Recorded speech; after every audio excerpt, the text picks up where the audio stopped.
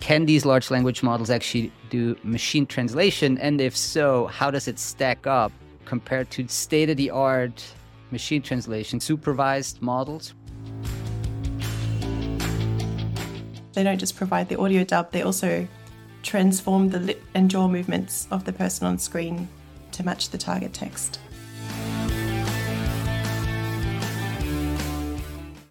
And welcome everyone to another episode of SlaterPod. Hi, Anna. Hi, Florian. So joining us today for a brief news show is our senior research analyst, Anna Wyndham.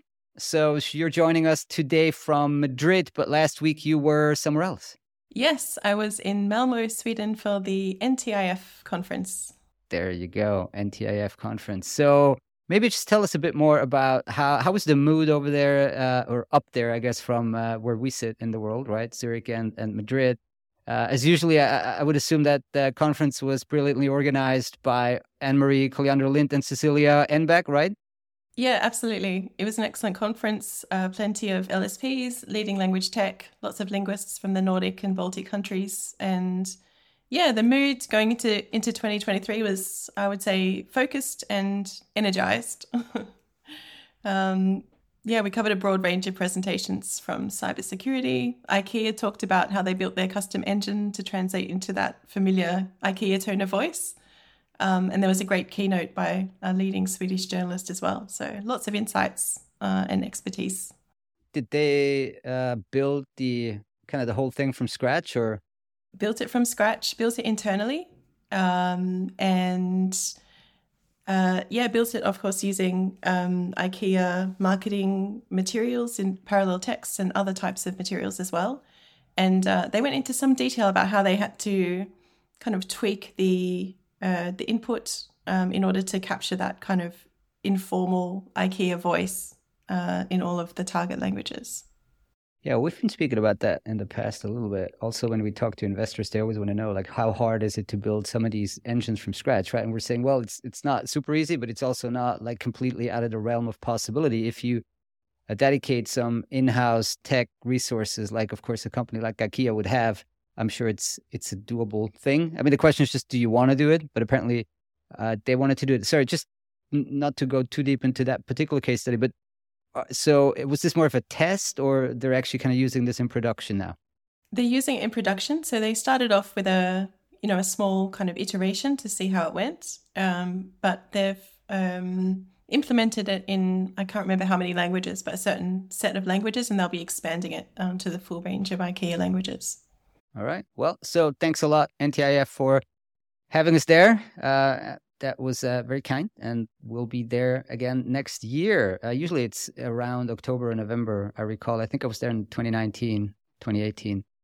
So today is a bit of a tech show. We'll be talking about Neural Garage, raising a seed round, Papercup, making headway with clients. Both of those are like in the broader AI machine dubbing space. Briefly touch on large language models and how you can or cannot use them in machine translation, and then ending on just a brief note on public sector request for proposal, RFPs for translation services. So Neural Garage, what does Neural Garage do, Anna? So Neural Garage is a dubbing platform, and we've covered, it's kind of the latest in a series of Indian machine dubbing startups to have raised funds. The others that we've talked about and covered are DubDub and Dubverse. And while those platforms deal primarily with audio, Neural Garage focuses on visuals as well. So if they're dubbing into a target language, they don't just provide the audio dub, they also transform the lip and jaw movements of the person on screen to match the target text. So their fundraising round, this was a seed round of 1.45 million, led by Xfinity Ventures, plus a number of angel investors in India as well. It's kind of same ballpark that we had with DubDub and Dubverse. Yeah, it seems to be a real theme coming out of India at the moment. So we spoke to the chief tech officer there, Subrata Debnath, and they said that their potential client base includes the kind of clients we've spoken about before, so streaming platforms, production studios, ad agencies, and especially I think EdTech is also one of the key target segments for this type of application. So the lip syncing, is something that they're already offering. Very interesting. It's also a little, I mean, got to be honest here, a little creepy, right? I mean, if I had my video there speaking some language I don't really understand, and then my lips or whatever, the image, the content would be lip synced, that would be somewhat weird. And I mean, there's obviously a lot of deep fake going on, etc. So you can use this for both purposes, but of course, in a massive, country, super multilingual like India, I mean, I do understand why there's a huge potential market and why investors would be looking at that, especially, YouTube being super popular there. And of course, also all kinds of other video formats and social media networks. Very interesting. Another company that we did have on the podcast about a year ago is Papercup, and they're a little further down the road now. We covered this week a deal win. We do this sometimes when like there's a very interesting new client that a provider would onboard. This one's interesting. So Papercup got Bloomberg as a client, and Papercup again is I think you could call it a AI agency for super highly automated dubbing. It's not. You can't really call it like AI dubbing per se or machine dubbing, because they still have an expert in the loop for the translation component, right? So they do have synthetic voices, but they also have a platform where the translations of the content would actually be proofread and edited by translators or editors that are inside their kind of proprietary TMS doing this. So now they have Bloomberg, obviously kind of as high, as reputable as they get, Bloomberg as a media client. So if Bloomberg uses your system to provide content in, like, I think for this one it was mostly Spanish, so it involved Spanish content for Latin American and US audiences. They're doing 10 videos a day now, according to Jesse Sheeman, the CEO of Papercup. So they so basically you're watching a YouTube video. It is voiceovered into Spanish, and of course there's other languages, and it's Bloomberg content. So it's very high reach, wide reach, wide audience content there, and Bloomberg, has a reputation to uphold. So they wouldn't want to have anything poorly translated out there on their YouTube channel, right? So that's why we actually did feature that deal win. I think it's an interesting step in terms of mass adoption or just greater enterprise adoption of this type of technology, right? Yeah, it's much more high profile. Much more high profile. Like it's not a creator, like a YouTuber that like wants to get traction in different geographies. It's like it's one of the biggest names in global media using a synthetic voice provided by Papercup, and then again, kind of that human in the loop, expert in the loop translation into Spanish. And of course, you can scale this into all kinds of other languages as well. Yeah, and so Jesse said they're turning around about 10 videos like this in less than 24 hours now. So yeah, it's a super interesting. I really think it's a very interesting company in that media space, and you see that there's just greater adoption and greater acceptance of this type of technology for kind of mainstream media content. So in terms of lip sync, though, interesting. We also asked about lip sync because Jesse did mention it on the podcast that they're working on it. Now he said it's still something they have on the roadmap, but it's actually what he says, based on market demand, lip syncing seems to be quite low on the list. Very, very interesting. So you have this kind of simultaneous like voiceover that's very much in demand, but the lip syncing is a little less so, especially for content like, Bloomberg's news content. You couldn't have like Joe Biden lip synced into Chinese. That'd be quite odd. You want to make sure that you can still you still understand that this is a translation and not the actual speaker doing this, right? Yeah, I think the lip syncing is more for, I guess, the media entertainment side and the content creation. Absolutely. Yeah, you're right. Actually, for anything news, you can't use lip sync because it would be, that would be fake. So, you're implying that that person speaks that language, which obviously they don't. Very interesting. I love this space. I think it's one of the most interesting areas of the language industry generally as we're heading into 2023, 2024. There's so much going on also on just the AI side with those large language models now, right? We did speak about Whisper on past podcasts, which was a transcription, what do you call it, feature coming out of OpenAI. And now, and so GPT-3 and all these, I guess GPT-4 going forward, these are so-called large language models. And I'll leave it to the many good YouTube tutorials to explain what a large language model exactly is. I'm going to butcher this anyway.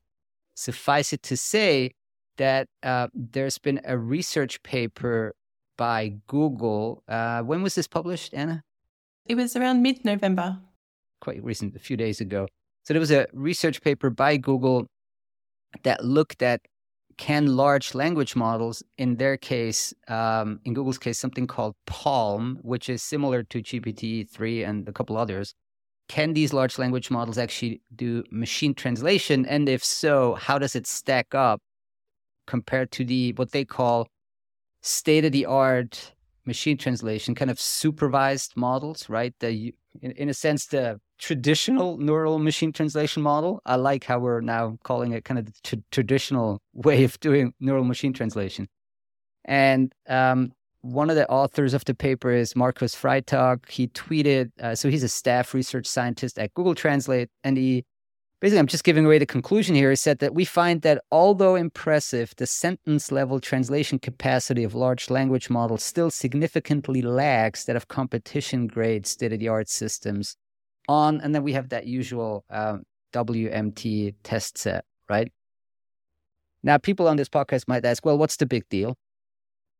It seems like another kind of geeky, niche machine translation topic, but I feel it might be more than that, because if machine translation is like an emergent feature of these large models that can do all kinds of other stuff, like, text to image and text to video and transcription and all kinds of other applications, this might be bigger than we think going forward, because, there's going to be another kind of, you can build all kinds of apps on top of these models. So if they kind of draw even in terms of performance with these more supervised models, we may see another kind of major shift in the underlying technology in machine translation. That said, though, I do want to have more experts on. We obviously had Konstantin on from Tento. We asked him about it, and we should bring on additional experts that can answer that question more definitively. Although, this is all happening super quick, right? So, again, this paper only came out, a few days ago, so it wasn't even enough to speak to Konstantin about. Cool. One final quick topic I want to discuss here is the Belgian association, or two Belgian associations. Sorry, what did I call Anna? Can you help me there? Belgian Quality Translation Association and the Belgian Chamber of Translators and Interpreters. Yeah, CBTI, I was aware of them. Yeah, the other one, Belgian Quality Translation Association. I love the name. It does what it says on the tin, I guess, to borrow one of Esther's expressions. So they released a best practices guide for public sector procurement of translation services. Very good job. They did a similar paper in May 2020 for conference interpreting services, and now they did the same thing for translation. Now, we don't have to go into the details. Anybody, feel free to go to our website, and then, we linked back, of course, to that guide. I think it's about let me see, it's roughly 15 pages. What stood out to me is that they're recommending a 70% score, like a 70% weight to give quality a 70% weight in the vendor evaluation. Now, Anna, you've been in your pre-Slater roles, you've been very much active on the kind of RFP side, quality side. Like, this seems quite a heavy weight to be giving to quality. Yeah, it's a heavier weight than normal. Normally we'd see maybe other factors such as cost and technological capabilities taking up a bigger proportion and moving quality down to 50% or lower. So yeah, they're definitely putting the emphasis on quality here in a kind of a new way. And also quality, of course, is always somewhat subjective, right? So it would be, actually, this could be an interesting data piece to just look at how all the publicly available like RFPs, what's the overall weight given to quality? So a lot to discuss also here in our upcoming SLATACon conference, which is going to happen on December 7th. So you still got 2 weeks to register, but, we got a lot of great speakers, probably going to hit again 300-400 participants. So there's a lot of interest going into the new year on how things are going. A keynote be given by Brian Murphy, the new CEO of SmartLink. Then we have the WTO head of language and documentation services, Blanca Pinero Canovas, speak about how they, run translation at massive scale at the WTO. Group discussion with Tarjama. And then Konstantin Savinkov, who we had on the pod, he's going to talk about machine translation, of course. That's his topic. And then we got the art of dubbing in a globalizing world. So the more, I guess, the entertainment side of dubbing, not so much machine dubbing with, visual data, as Senior Vice President Simon Constable, the DreamWorks VP, Head of Dubbing, Scott McCarthy, Chief Commercial Officer, Eve Group, Manuel Carreras, and then Andrew. Andrew's going to do the dubbing moderation there. We have also a panel. You have a panel. Well, why don't you tell us a bit more about that panel? So we have a panel on adjacent services. So we're focusing here on areas where LSPs can expand outside the core of translation and localization services to find kind of new revenue streams or to kind of reposition themselves in the market. And we're spotlighting two areas in particular. One is access services, and we'll be speaking with Verbit. And the other is linguistic validation, which is part of the clinical translational life sciences space. And we're going to be speaking with RWS there, just to get an insight into what are the barriers to entry for these types of services and what kind of synergies and challenges LSPs might face moving into these spaces.